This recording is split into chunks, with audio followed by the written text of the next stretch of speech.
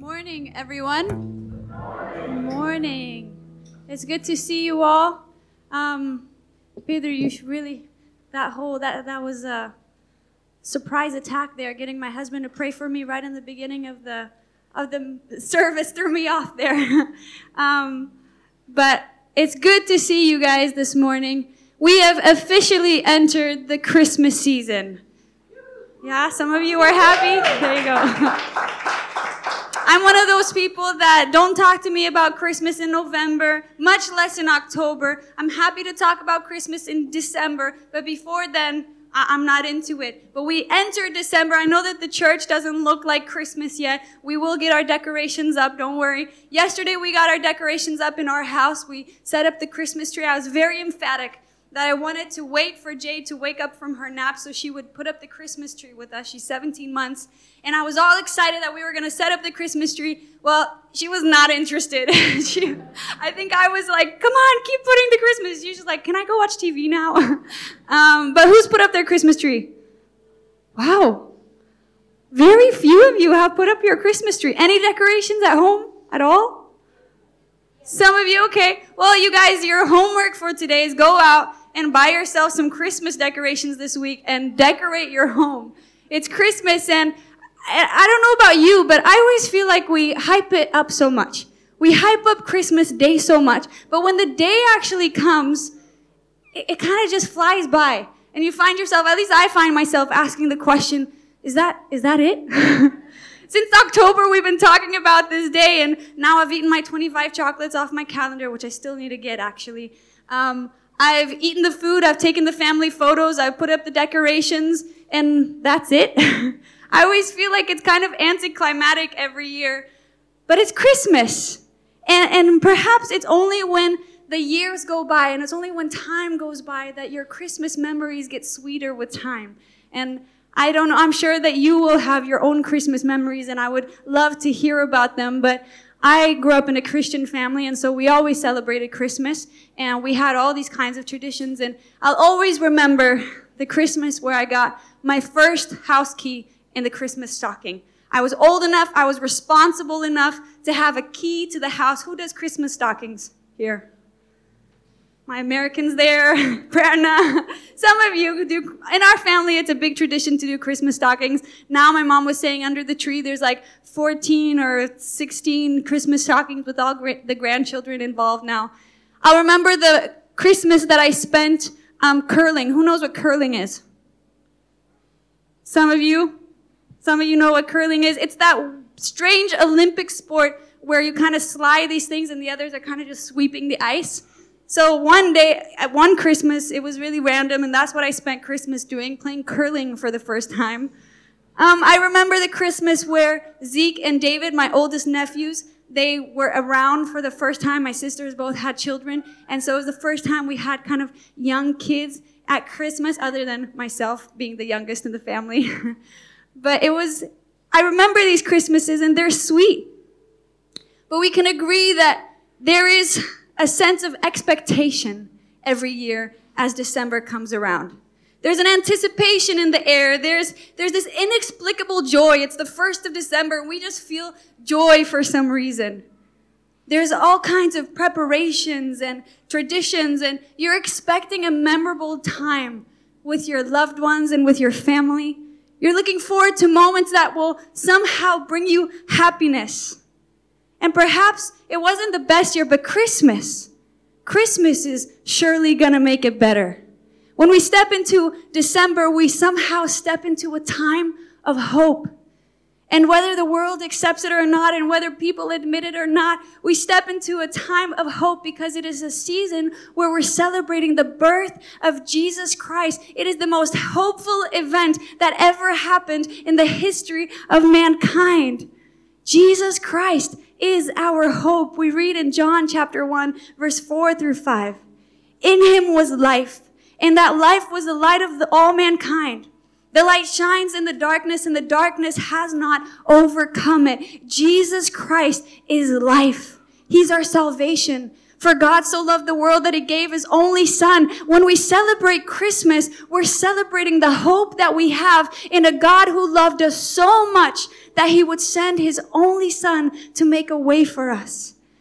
Now, we started this message series. We're still in this message series called Face to Face. Today's the last message of this series. But we started with, it's all about encounters between people and Jesus Christ. And we started with Nicodemus, who was a religious leader. And he wanted to know, what does it mean? What does all this mean? And I know, Jesus, that there's something special about you, but who are you really? And we have this conversation between Jesus and this religious leader. And then we went on to the Samaritan woman, an adulteress, and somebody who had sinned, and Jesus makes time for her. And then we went on to Peter, a guy who was so committed to Jesus, but he messes up. And he messes up big. And we see the conversation that Jesus has with Peter afterwards. And last week, Ruben spoke about Zacchaeus, a guy who was corrupt, who cheated people, who was a tax collector, and yet Jesus notices him and makes time for him. And in the past few weeks, in all these encounters that we've had between Jesus and all kinds of people from all kinds of backgrounds, we have only seen a Jesus who is extremely compassionate, understanding, comprehensive, patient, merciful. We have seen a new side or new sides to Jesus that maybe you didn't know before. And we've explored the heart of Jesus, who makes time for people and who loves us so unconditionally. And today I want to finish off the face-to-face message series, but also with a hint of Christmas. And so we're going to talk about an encounter. And I have to be honest that I struggled with this message this week, because I felt God leading me to a face-to-face encounter that is somewhat unconventional. It's not really one encounter per se. It's a relationship where there's a series of exchanges. And though we focused mainly on Jesus' response in the past few weeks to these encounters, today I want to focus on the follower's heart and attitude and response. Today we're not talking about someone who didn't know Jesus. We're talking about someone who was born to love Jesus and prepare a way for him. So I'm going to cut the suspense. We're talking about John the Baptist today. How many of you have heard a message about John the Baptist? A few of you. Now, I haven't heard too many messages about John the Baptist. What we tend to hear is that he was a pretty weird guy. He dressed really weird. He ate funny, had not a paleo diet, not a vegan diet. It was a whole thing on its own. You don't see people following his kind of diet. But we hear that he was pretty strange, and I guess you can call John a public speaker. The Bible says that he went out and he spoke to thousands of people, and because he spoke to so many people and he preached, he got a lot of attention.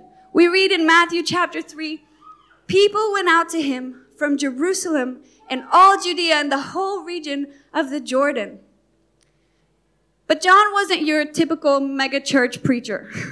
He wasn't your typical megachurch pastor with a suit and tie, with the hair on point, with the 3 to 4 bodyguards. Maybe you've seen them, maybe you haven't. Just this past week, I watched a video about this. I think it was some pastor in Nigeria or some northern African country. And the video is basically this mega church pastor. You can see he's kind of wealthy, and he's stepping out of a very expensive car. And basically the video is him stepping out of the car and thousands of people in his church just laying down cloth and blankets and towels because God forbid this man touches the ground and dirties his shoes. It's the most ridiculous thing ever. But John wasn't anything like that.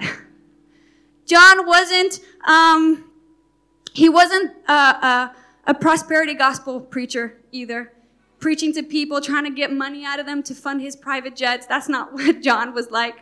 He wasn't your modern, cool pastor influencer that you see constantly taking photos of himself in the gym and maybe posting photos of his picture-perfect family with his newest ripped jeans. That wasn't John either.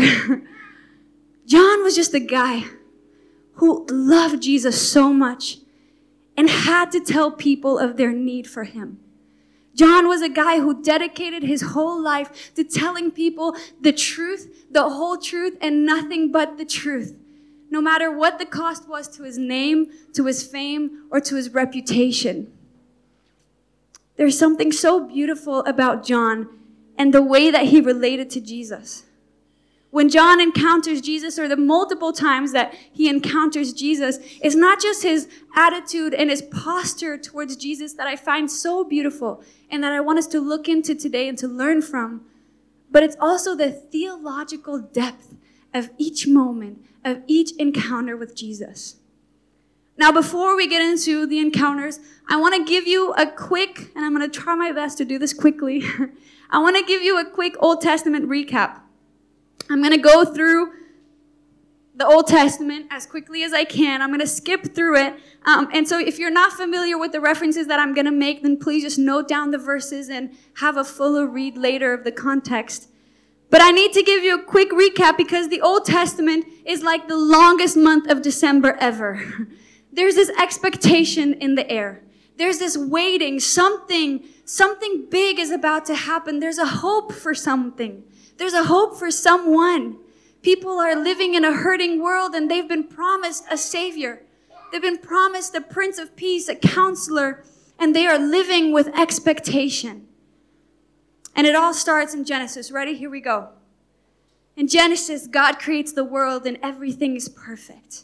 God is good. His essence is good. His essence is perfection. And he creates all of creation, and then he creates Adam and Eve, that he might have a beautiful and perfect relationship with mankind.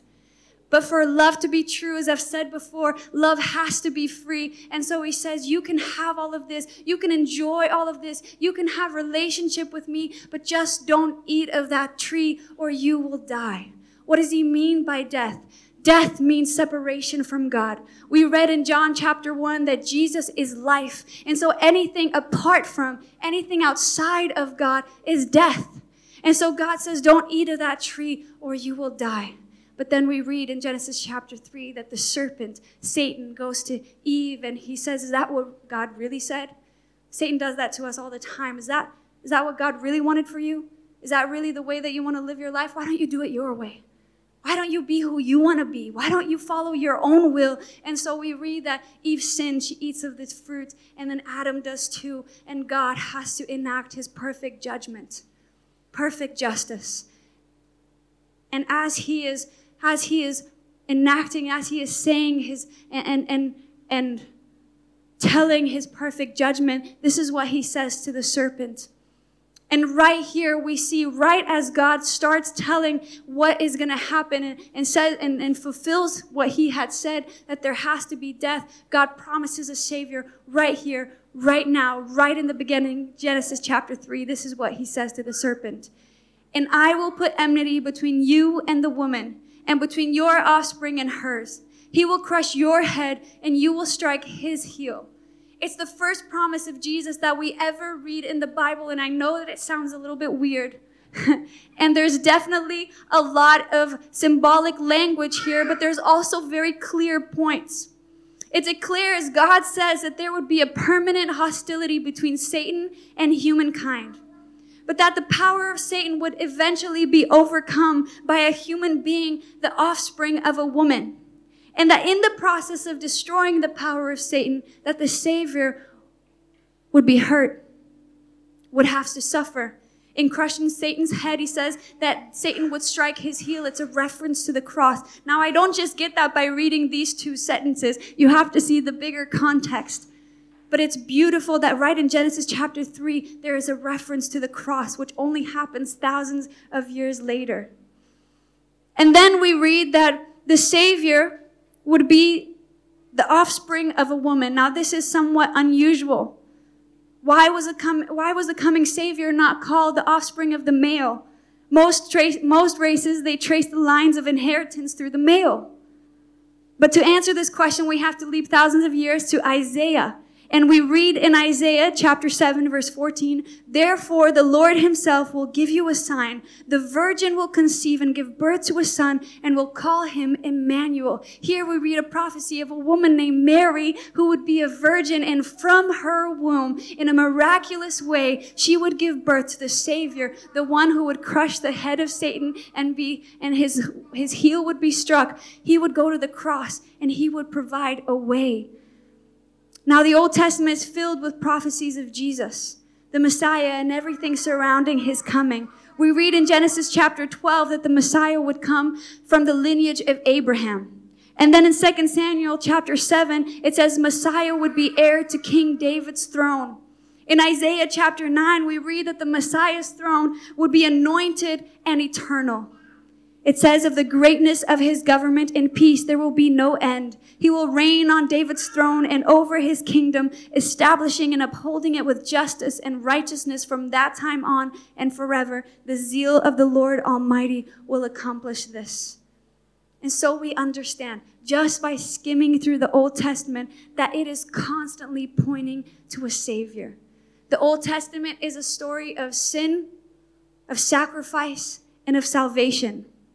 We read stories of God's people in the Old Testament and we see what they do to each other and to surrounding nations. We see what they do to themselves. There's hate and there's war and there's violence and there's sexual immorality and there's idolatry. Really, it's much like today. Except in that time, they were still waiting for a promise they hadn't yet received. Jesus Christ, the Messiah. And so 39 books later, we get to the New Testament. And the New Testament begins with 4 Gospels. What are the 4 Gospels? Well, really, the word gospel means good news. The Gospels are 4 books that narrate the life of Jesus Christ. And they're telling us who is Jesus. They're telling us not only the historical chronicle of his life, but they're saying this is the one we've been waiting for. This is the guy. They're connecting him to all of the prophecies in the Old Testament, saying this is the one that was promised in Genesis chapter 3 and in Genesis chapter 12 and in Isaiah chapter 7. This is the one that we've been waiting for. He is the Savior of the world. He is the way, the truth, and the life. He is everything we've been waiting for. And I'm telling you all this so that we'll understand the depth of the encounter between John and Jesus. See, John was a miracle baby too. Not like Jesus. He was not born of a virgin. But the Bible says that his dad, Zechariah, was a priest, and his mom, Elizabeth, they were good people. Zechariah and Elizabeth were nice people in their village, but they couldn't conceive. They couldn't have children. And at this time that we're reading the story in Luke chapter 1, where we read of John's birth, they were older, and so now they definitely had no hope of becoming parents. But the Bible says that one day Zechariah entered the temple, and he was just doing one of his normal days, going into the temple, and an angel appears to him, Angel Gabriel, the same one that appears later to Mary. And this is what he tells Zechariah. When Elizabeth, he says, where am I? There. The angel said to him, don't be afraid, Zechariah. God has heard your prayer. Your wife Elizabeth will have a son, and you will name him John. He will be your pride and joy, and many people will be glad that he was born. As far as the Lord is concerned, he will be a great man. He will never drink wine or any other liquor. He will be filled with the Holy Spirit even before he is born. He will bring many people in Israel back to the Lord their God. He will go ahead of the Lord with the spirit and power that Elijah had. He will change parents' attitudes towards their children. He will change disobedient people so that they will accept the wisdom of those who have God's approval. In this way, he will prepare the people for their Lord. God had something so special in mind for John. Can you just imagine if you were Zechariah and an angel is telling you of the destiny of your son, the calling that he has on your life? Later on, Zechariah, when John is born, Zechariah says a prayer over his son, and it's one of the most beautiful prayers. And if you would have been familiar with the Old Testament prophecies, what the angel is telling Zechariah would start to sound a little bit familiar with Malachi chapter 3, verse 1, where there's a prophecy of John, in fact. It says, "Look, I am sending my messenger, and he will prepare a way before me." And by God's grace, we read that soon after that episode, Elizabeth does become pregnant. And just a few verses later, actually 6 months later, the Bible tells us the angel Gabriel meets Mary. And this is what he tells her. "Don't be afraid, Mary. You have found favor with God. You will become pregnant, give birth to a son, and name him Jesus. He will be a great man and will be called the Son of the Most High. The Lord God will give him the throne of his ancestor. Your son will be a king of Jacob's people forever, and his kingdom will never end."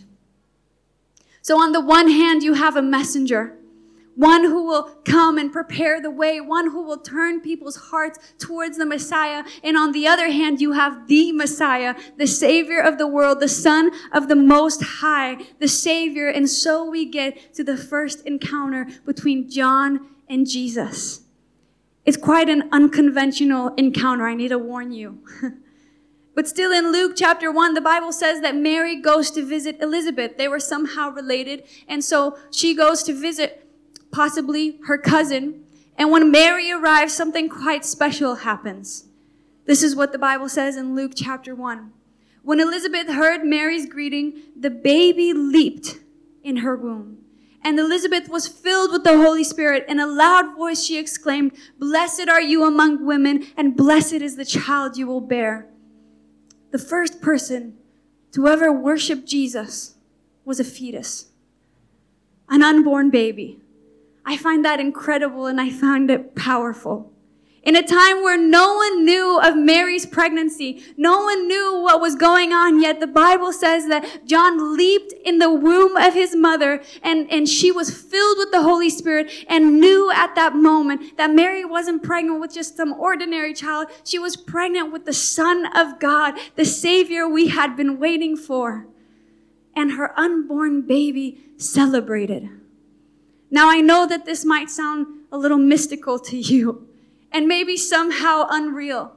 But if we're going to worship a supernatural God, if we're going to believe that God is supernatural and that he exists, we have to understand supernatural doesn't mean superhuman. It doesn't mean like a better version of you and I. Supernatural means outside of any box that you and I can make for God. And if we're going to believe that he exists, then we're going to have to accept that the biblical narrative can be both mystical and true at the same time. John celebrated as he encountered Jesus for the first time. John was born to point people to Jesus, and in his first encounter, he experiences joy. What an emotion this is, joy. We all long for joy. And the Bible tells us that Jesus is the joy of our salvation. When the angel of God was announcing to the shepherds that Jesus was going to be born, this is what he says, "I bring you good news of great joy that will be for all people." Joy because it's Jesus, the long-awaited Savior. Joy because it's salvation for all people. It's salvation for Peter who messed up. It's salvation for Zacchaeus who was corrupt and sinful. It's salvation for the religious leader who thought he was doing everything right. It's salvation for you and I. There is joy because it's salvation for all. Joy because it's a God who made a way for us. Joy because it's a Savior who doesn't give up on us. Joy because this life isn't it. There is so much more. There is purpose and there is meaning. There is joy in Jesus Christ. It's a kind of joy that isn't there until you encounter Jesus. And it's the kind of joy that when you do, it lasts forever. Regardless of the circumstances, regardless of the trials, regardless of the struggles, it's a joy that's not conditioned to circumstance. Joy. Jesus is the joy of our salvation. And as John grew up It was this joy that moved him to prepare the way for Jesus. Now, we don't really know how much time goes by until John actually starts telling people about Jesus. But in the Gospels, we read that the religious leaders, at some point when he was preaching to all these people, he catches the attention of the religious leaders and they start asking themselves, who's this guy, John the Baptist? And so they send some people and they say, who are you? Are you the Messiah? Are you Elijah? Are you a prophet? And to all these questions, we start seeing the heart of John. To all these questions, he tells them, no, I'm none of those things. I'm just a guy. And then he says in John chapter 1, he says, I'm a voice calling in the wilderness, make straight the way of the Lord, which is a reference to a prophecy back in Isaiah. John is always pointing at Jesus Christ. That's what he was born to do. And he goes further and he says, not only am I not the Messiah, I'm not Elijah, I'm not a prophet. He says, I'm not even worthy to untie the sandals of the Messiah, him who is greater than me. And we start seeing the humility of John's heart. This is a guy who had a lot of attention. This is a guy who preached and baptized thousands of people. And when people start questioning, well, who are you? Trying to put a title on him, trying to put a label on him, he says, look, I'm nothing, but I know someone who is everything. You see, I think that John wasn't just preaching about the Messiah to the world because he had to or because he knew that the Messiah was good for people. I think that John knew of his own very personal need for a Savior. And I believe that it was this very real and intimate understanding that positioned him so humbly before Jesus. In all of these face-to-face encounters, this is what we've been talking about, our need for Jesus Christ. Our need for his hope, our need for his healing, our need for his salvation, our need for his love. People say, well, Jesus maybe is your crutch. Man, Jesus is my everything. He's more than my crutch. He's my arms and legs. He's my everything. And I think John understood this very real need that he had for a Savior. And this is what propelled him to speak about him. See, John isn't just telling people of some persuasive argument of theology. John is constantly telling people of a person. Even in Jesus' life, when Jesus encounters people, he doesn't present them with philosophy. To the biggest questions that humankind may have, he doesn't present philosophy or ethics or some kind of theory. Jesus constantly just presents himself. To all the questions that you may have, Jesus doesn't just have the answers. Jesus is the answer. He doesn't say, I have the bread of life. He says, I am the bread of life. He doesn't say, I know the way, the truth, and the life. He says, I am the way, the truth, and the life. So John, he points to Jesus. He says, look, don't look at me. Look at Jesus. There's this humility, an encounter with Jesus. It not only brings us joy and fills our life with joy, but it positions our hearts with this humility because we understand our need of a Savior who's not some theology, but he's a person who loves you and who is love. Jesus isn't just some option amongst others of how to live a nicer life. Jesus is everything. He is our lifeline. We need Jesus.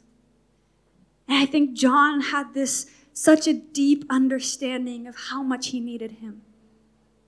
We need him because he is the truth. And there is no other truth.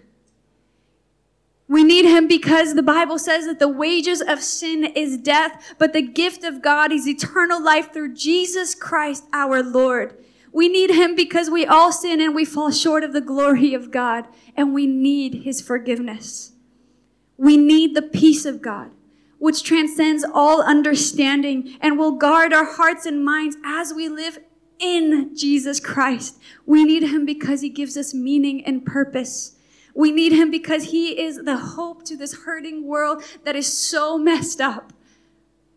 We need Jesus because he is our strength. And we can overcome all things and do all things through the strength that Christ gives us. Man, we need Jesus. When people kept wanting to bring the attention to John, he was emphatic on pointing them back to Jesus. He was just a messenger, but Jesus was the message.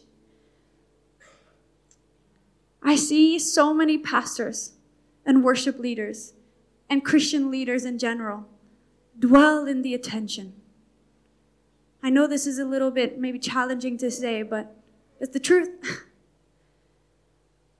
I see so many Christian leaders dwell in the attention with the book releases and the social media and the thousands of followers and the photo shoots and looking picture perfect all the time and enjoying the attention of the followers when they've been called to be the messengers, not the message. And I think that in their thinking, they're thinking, well, the more famous that I get, as a consequence, Jesus will get famous too. And yet with John, we have an example of something so different.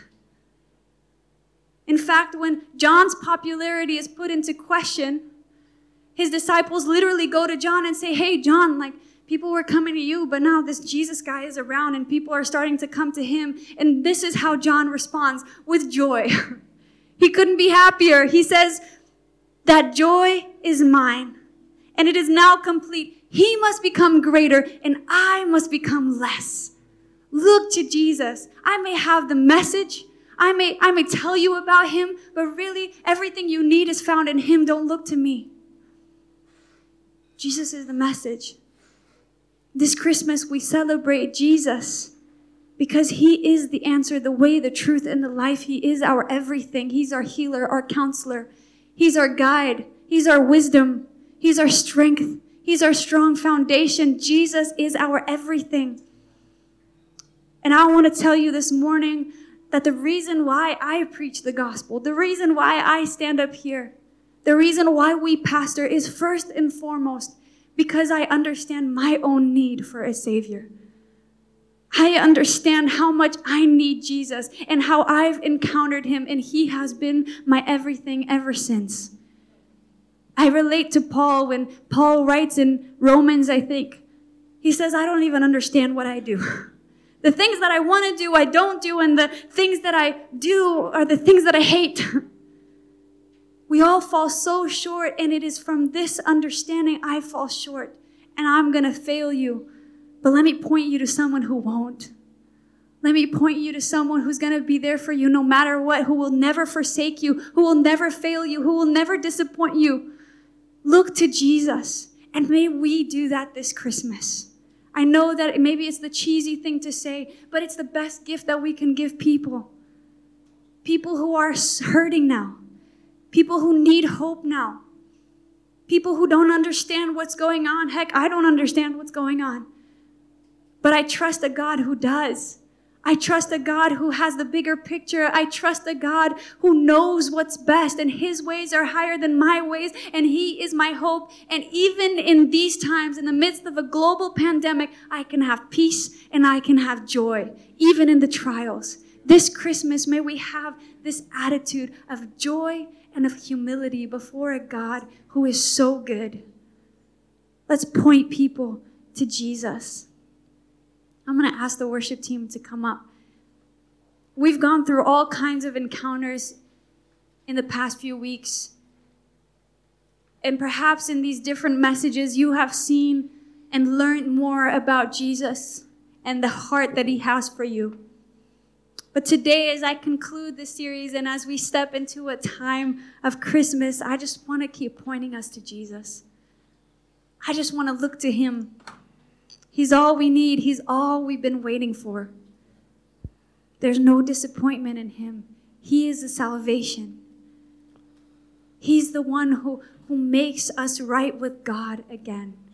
He's the one that God promised in Genesis chapter 3 that would reconcile us and restore our relationship with a God who is supernatural and a God who is love. Why did it have to be on the cross? Ultimately, I don't know. I know that there had to be perfect justice. And if you would have asked me to to figure out a way to reconcile us to God. Maybe I wouldn't have chosen it that way, and I'm sure you wouldn't either, but I'm sure that it wouldn't have been perfect justice. And so I trust God, and I thank God that He sent His Son, and that because of Him, we can have life and life abundant. He is the air we breathe. He's the reason why you got out of bed this morning, and He's the reason why you can have purpose and meaning in your everyday. There is so much more to life, and we find it all in Jesus Christ. He's the one that the Old Testament prophesied about, and Jesus is the one that the New Testament witnessed about. Let's worship this morning, and I'm going to ask you to stand. Let's worship Him in humility. I found it so cool as I was finishing this message yesterday, and Pedro sent out the set list at the beginning of the week to the worship team, and he said, guys, this week the songs are all about Jesus, and I just want to focus on Jesus, and I just want to worship Him. And that's exactly what this message is about. I don't want to look at myself. I don't want you to look at me. I don't even want you to look at you. I want you to look at Jesus. Let's just worship Him. Let's just praise Him. Let's just say holy. The Bible says that one day every knee will bow and every tongue will confess that He is holy. And we will be able to do nothing except say, you are holy, holy, holy. His presence. Man, one day we will stand in His presence face to face. And we will sing holy. And today we might not be face to face, but His presence is here. And the Bible says that He stands at the door of your heart and He knocks. For love to be true, it has to be free. He's asking you, will you let me in, because I am the joy of your salvation. Let's praise Him this morning. And as you look to Him, He is the answer. He's everything you've looked for. He's everything you need. He's everything you dream. Trust Him, because His ways are higher, and He works all things for the good. Let's worship Him this morning.